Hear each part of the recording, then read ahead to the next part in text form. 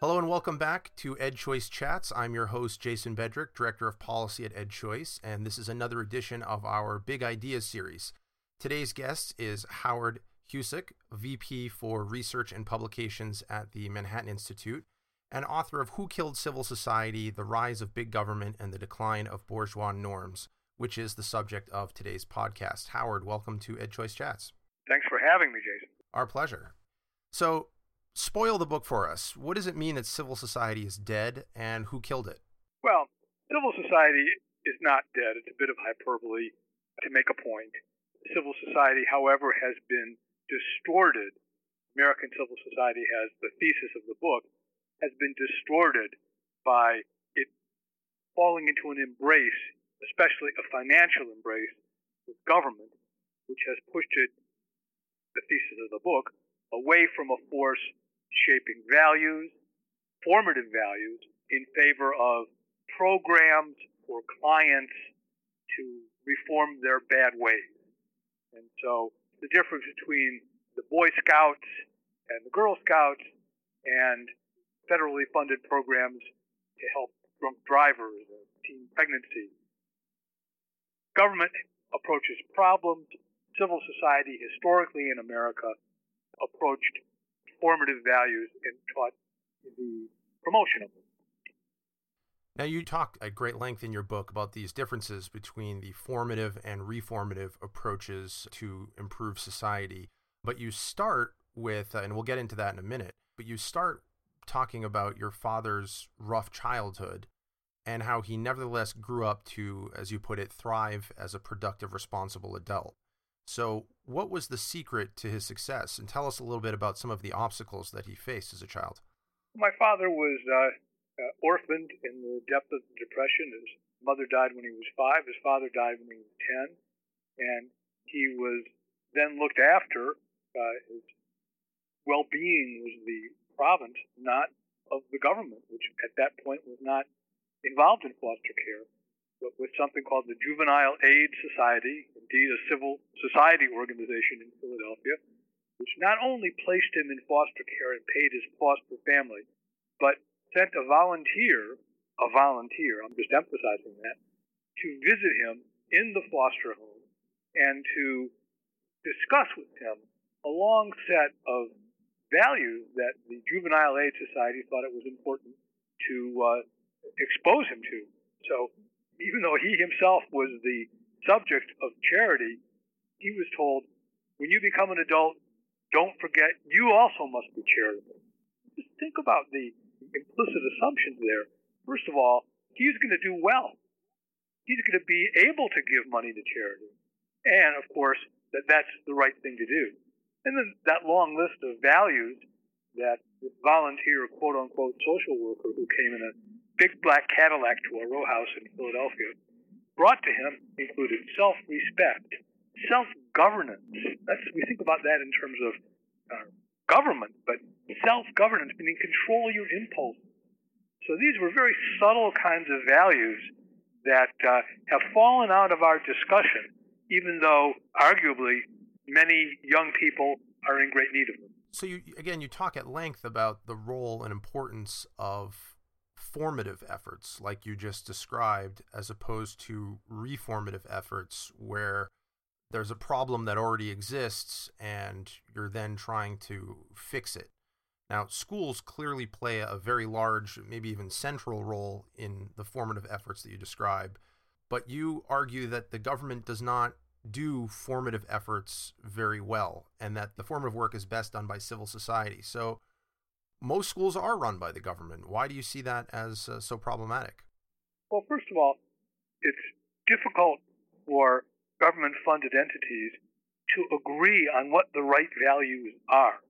And we've seen tremendous controversy about what the right values are in school. Is the most important value to expose young people to the problems of bullying?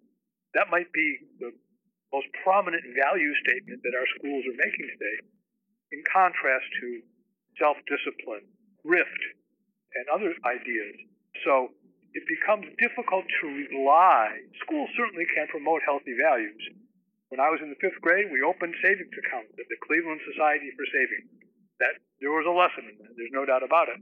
But it's hard to rely on government to promote what I would call our timeless bourgeois values: self-abnegation, deferred gratification, God knows, marriage.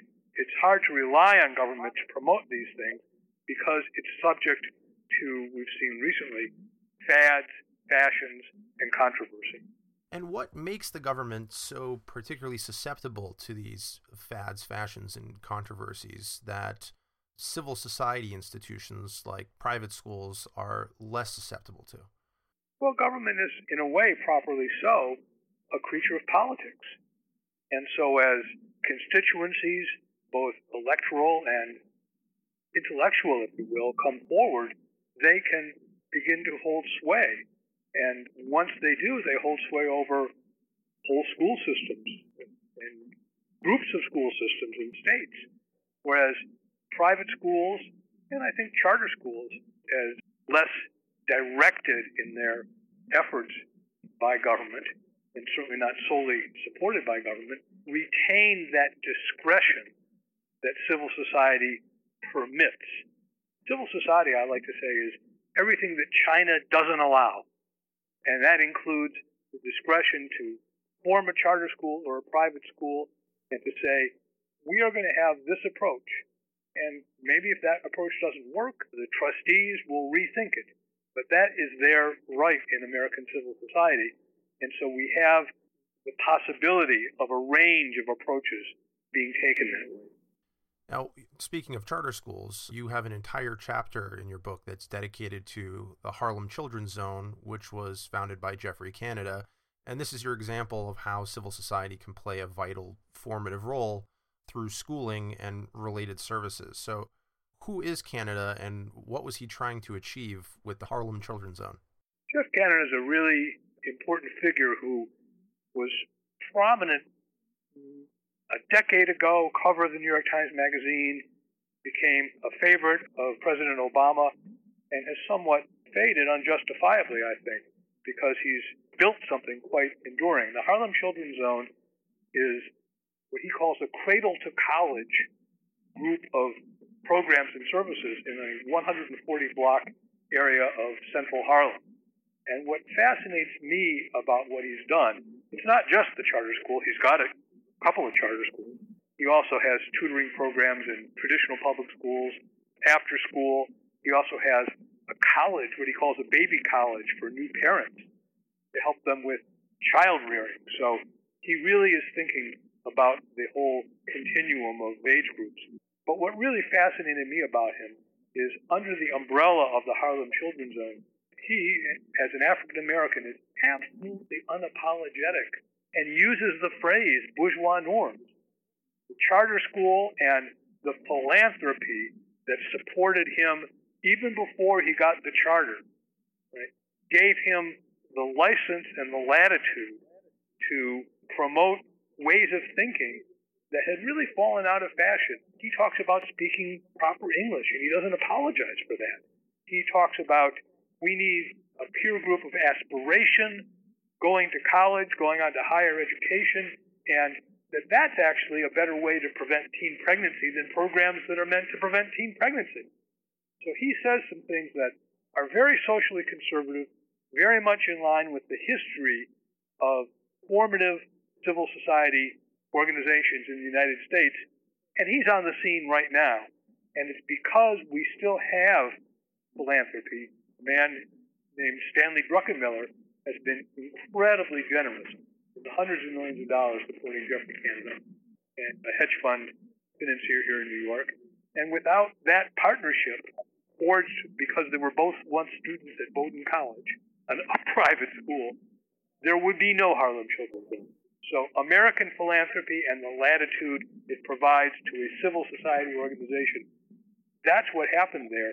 And it just so happens, I suppose he could have been promoting anything, but he is embracing the renewal, such a good word, of bourgeois norms, and doesn't apologize. So is that what you would say is the primary difference? I mean, because between what the Children's Zone is attempting to accomplish and what the government does? Because You could point to a whole bunch of different government programs that are also from cradle to career, maybe even cradle to grave, trying to provide a bunch of services, whether it's Head Start, for very young children, all the way through Pell Grants to go to college. Aren't they doing the same thing, or are they doing something very differently? Well, I'll distinguish between Pell Grants and the kind of thing I'm talking about. In my book, I'm not particularly critical of the social welfare state. Conservatives have raised questions about the disincentives that public assistance programs of various kinds make for. I don't see that as going away anytime soon. I'm critical of what I'm calling the social service state. And, for instance, the Administration for Children and Families, which most people have never heard of, it's the beating heart of the Department of Health and Human Services, and it distributes, get this, every year, $53 billion, mostly through contracts with what some people call the independent sector. Maybe it used to be independent, but it isn't anymore. And so that's what I'm taking issue with the social service state. And to your question about aren't those programs similar, typically they're reactive. And so teen pregnancy programs are for teen mothers and how to help them cope. Substance abuse programs are for those who have fallen victim to substance abuse. And so the difference is, I suppose you could call it preventive, and I'm calling it formative. And even preventive would say, don't get pregnant. But Jeff Canada and others are not saying that. They're saying, do your homework. Speak proper English. Aspire. And kind of in a Zen way, where you hit the target without aiming for it, that's a way to, in his view and mine, prevent bad outcomes. So some will argue that, civil society organizations like the Harlem Children's Zone are great, but they're not enough. Only government can bring what they do to scale so that nobody slips through the cracks. And in fact, the Children's Zone, the charter school aspect of it is government funded. Why can't government just scale this up? Take what Canada has done, and let's just, the government can fund it at scale and run it at scale. This is a key point, and I think it's a key fallacy. There's a social scientist at Johns Hopkins, Lester Salomon, and he talked about what he calls voluntary failure as the nonprofit equivalent of market failure. Market failure, of course, is we can't provide for the national defense unless government provides for it, because each of us doesn't have an incentive to mount our national defense. Voluntary failure for Salomon is, there can't possibly be enough drug clinics run by volunteers, therefore the government has to fund community mental health centers and drug clinics. The fallacy, in my opinion, is a serious one, and it's this. Only norms really bring us to scale. If the IRS had to depend on law enforcement to get Americans to pay their taxes, they'd always be behind. But most Americans voluntarily pay their taxes because it's the norm and we accept it. If norms are the way to go to scale, well then social programs, as you mount them and get them to greater and greater extent, first of all, they risk quality decay. And Head Start's a great example. The original Head Start program, which was a small nonprofit pilot program in Ypsilanti, Michigan, by all accounts, did rather well. But when we mounted thousands of them across the country without the local champions and the dedication of the original founders, the results have been not even mediocre. They've been none. The results fade away by the third grade. And so we took something to scale in the classic manner, and the diminution of quality is what occurred. Norms can spread. Not everybody has to be in Jeff Canada's Harlem Children program who lives in that area to be affected by it. Norms can spread. And I believe that the only way we repair and renew our social fabric is by renewing our norms. And I think that happens community by community by community.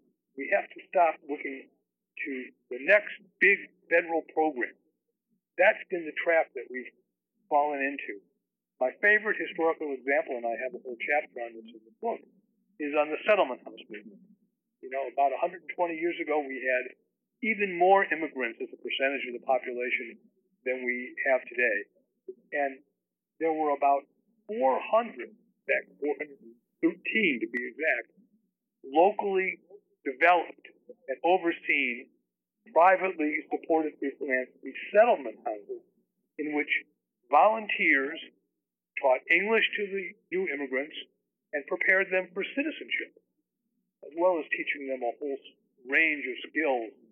My favorite example is Hull House in Chicago, the original settlement house, gave Benny Goodman his first clarinet. For people who don't know who Benny Goodman is today, he was probably the greatest jazz clarinetist and the king of swing in the big band era. And so these volunteer organizations, they weren't linked by a federal network. They weren't grantees to a Department of Health and Human Services. They were organizations that learned about what they do from each other. They had national conferences, they copied each other, and they spread. And with them, the norms that they promoted spread. They promoted healthy eating. They promoted preparation for marriage and how to run a safe and healthy household. So these were profound things that helped the social fabric one community at a time. And just returning to Jeffrey Canada briefly, the Obama administration tried to replicate what Jeff Canada did in Harlem across the country in 30-some cities. They called them promised neighborhoods. And eventually Jeff Canada himself stepped away from this. He said, this is not working. You need 30 or 50 or 100 Jeff Canadas. You don't need 30 or 50 or 100 grant programs. And what were the results of the Promised Neighborhoods? I mean, they put more than $100 million in federal grants into these Promised Neighborhoods around the country. This was based on Jeffrey Canada's idea. This was meant to take Harlem Children's Zone and bring it to scale nationally. So what happened? The evaluations are quite amazing. The evaluations focused on process triumph. The main evaluation found that different social service organizations communicated better with each other. And so the idea was to link existing social service organizations in some kind of a continuum that would ape what Canada had done. But as soon as you say it, you realize, well, this is not it. He didn't have to link separate organizations. He had an organization. He led it, and he had a vision for it. And so the whole idea was distorted. And I don't think anybody can tell you that anything much came of it. And the Mathematica research, which you mentioned on the Promised Neighborhoods, it found some positive effects, some negative effects, but I think overall was pretty tepid in terms of its assessment. And you don't hear a lot of talk anymore about the Promised Neighborhoods like you used to.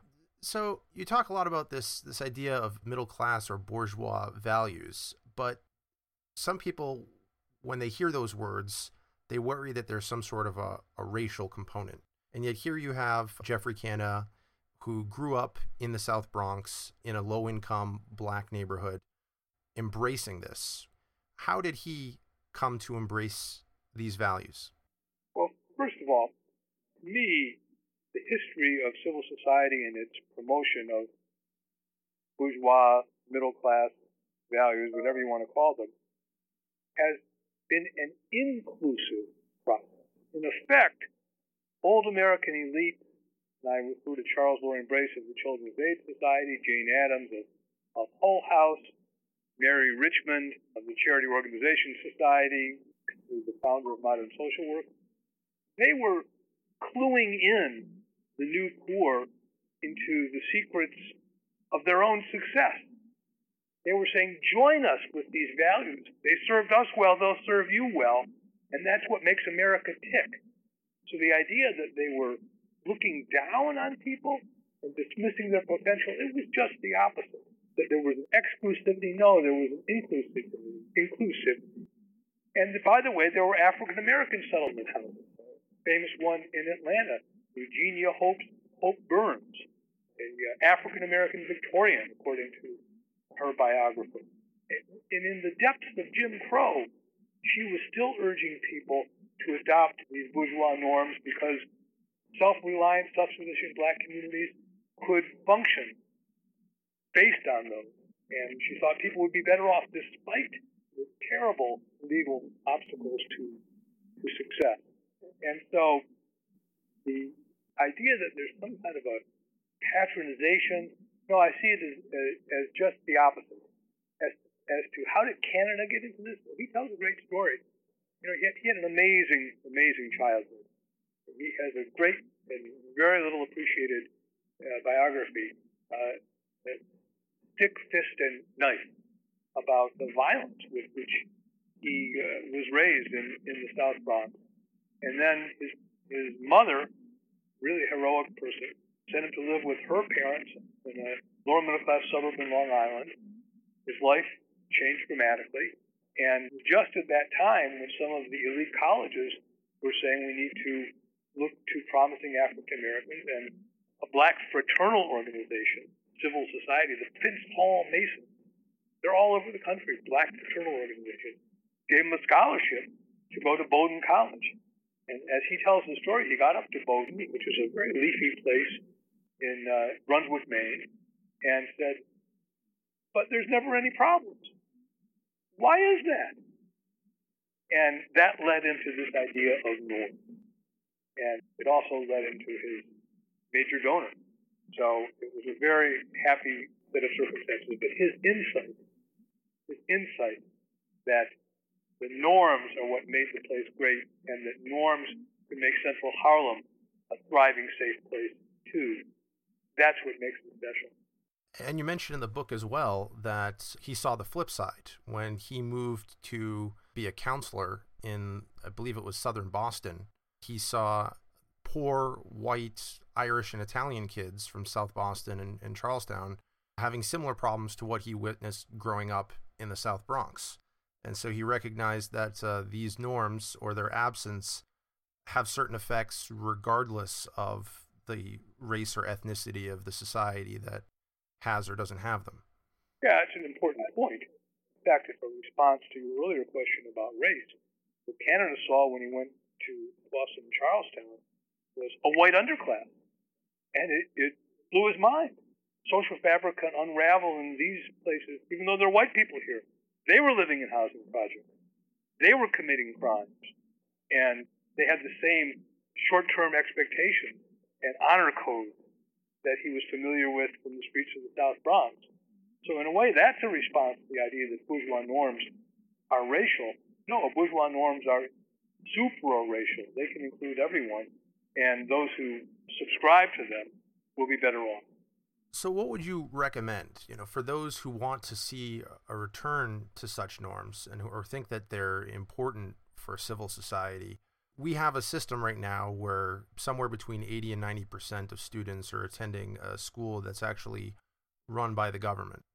So how do we move from that kind of a system to a system where it's civil society that's taking the primary role in the formative aspects of our child's development? Well, I don't think that we should rely on schools to be the values progenitors in society. We need to talk about, let's incorporate character education, let's incorporate anti-bullying. There's effort after effort to layer on additional responsibilities onto the schools. Let's just have them teach their subject well so that students learn reading, writing, and arithmetic. And I think that civil society organizations that complement schooling can be our best vehicles. I didn't mention this one in the book, but one of my favorites that has won an award program we have here at the Manhattan Institute called the Civil Society Awards, which I've been involved for about 20 years, are the New Jersey Orators. The New Jersey Orators are a group of middle-class African-American professionals who were disappointed to see the way young men and women they knew were interviewing on job sites. So we have to teach them to present themselves better. So they began an after-school program, completely private, volunteer-driven. We have about 400 volunteers, and they have what used to be called declamation. You get up and you speak. You might give the Gettysburg Address. You might give something from Shakespeare. You might give something from Alice Walker. But you get up there and you speak on your own in front of large crowds, and you get rated, and they have competitions, and their kids really prosper. And so I think complementary programs supported by philanthropy at the local level are important. It's certainly true that charters in private schools have always had the discretion to include, and religious schools, to include values in their approach. And for those parents who want them, that choice is important. And to the extent that we have tax credit scholarships that help them and other things like that, that's important. I do think, though, I suppose my heart is in these additional programs, these additional organizations that provide an exposure, not necessarily a kind of a didactic catechism. These are the things you should do, but to engage in activities that implicitly encourage self-improvement. You mentioned the tax credit scholarship programs. One of the interesting things when I started researching them, and for listeners' sake, these are the programs where, similar to vouchers, families get a scholarship to go to a private school of choice, but the funding mechanism is different. Instead of being publicly funded, private donors, either individuals or corporations, will make a contribution to a scholarship organization, and they will get a tax credit, and then the scholarship organization helps usually low and middle income families. A lot of criticism is that, well, you've got this unnecessary third party, this middleman that could just be cut out. And, so they're keeping a portion of the donations in order to run the organization, and then they're giving the rest out in the form of scholarships. Why couldn't we just, through taxes, just send the money to the families directly? But I found that these scholarship organizations are very often doing a whole bunch of other things that the government with a voucher program isn't doing. First of all, going into neighborhoods and churches and community institutions like, the YMCA or the Boys and Girls Club, where they can find low-income families and letting them know that these programs exist in the first place, which the government often does not do. But also, for example, the Children's Scholarship Fund in Philadelphia was also running adult literacy classes at night because a lot of their families, they were encouraging them to read to their children. But often these are low-income families where and it's often a single mom, wasn't able to read herself. So they were doing that. They were also running financial literacy programs to help these families with their budgeting so that they were better able to consistently provide their children with food and shelter and so on and so forth. This wasn't a government program. This wasn't something that anybody told these scholarship organizations they should go do. These were just voluntary organizations that recognized a need and decided to step in and fill a role. I'm not sure that the government can simply say, oh, I like what they're doing, and then bring it to scale without it turning into, sort of the promise neighborhoods situation where it just doesn't scale up. Well, I'm dubious about the whole concept of scale because it's usually dedicated people at the local level who are touching the front line that are able to make these kind of things work. And as soon as it becomes bureaucratized, anybody who's applied for a federal grant knows that deadening how you have to report. And, local boards and local donors, tax credit providers, they can be flexible. They have perhaps a longer time horizon, and they're non-bureaucratic. So the bureaucracy, I think, would strangle the kind of flexibility and farsightedness that you're describing. And to a certain extent, the tax credit program is a workaround so that if the parents want to use the scholarship for a religious school, they can go ahead and do that. And it would be legally complicated for the government to provide support to them. Well, has the side effect of creating these benefits, collateral benefits that you're talking about. Well, that's a good thing. Howard, before we close, is there anything else that you would like to tell our listeners? Well, I've just been on a related subject. I think all your listeners know that we're in a big war over charter schools. And the thing that I like about charters fact that, despite the fact, or notwithstanding the fact that there's government support, it's not directed. They find their way to fulfill academic objectives, and if they don't, well, maybe they'll close it down. But it's not the kind of directive grants that, to me, have distorted civil society. So in a way, they're a step back toward civil society, especially because so many of them rely on philanthropic support to complement the public support. And for those who say, as the column in the Wall Street Journal said the other day, that, well, it's all explained, their success is all explained by self-selection, motivated families that enroll their young men and women. And I say, well, let's say that's true. Would those students have done just as well in traditional public schools? If you can't say that with any assurance, then you have no position to defend, because those kids get only one chance at being educated when they're young. So the discretion and the kind of civil society aspects of charters, I think, are worth rediscovering, or worth appreciating. Amen. My guest today has been Howard Husik, the Vice President for Research and Publications at the Manhattan Institute and author of Who Killed Civil Society? The Rise of Big Government and the Decline of Bourgeois Norms. Howard, thank you for coming on the podcast. Thank you for having me, Jason. It's a pleasure. This has been another edition of EdChoice Chats. If you have any ideas for authors you'd like us to interview for the Big Ideas series, please send them to media@edchoice.org, and be sure to subscribe to our podcast on platforms such as SoundCloud, iTunes, and Stitcher. Follow us on social media @EdChoice, and visit our website, edchoice.org. Thank you. We'll catch you next time.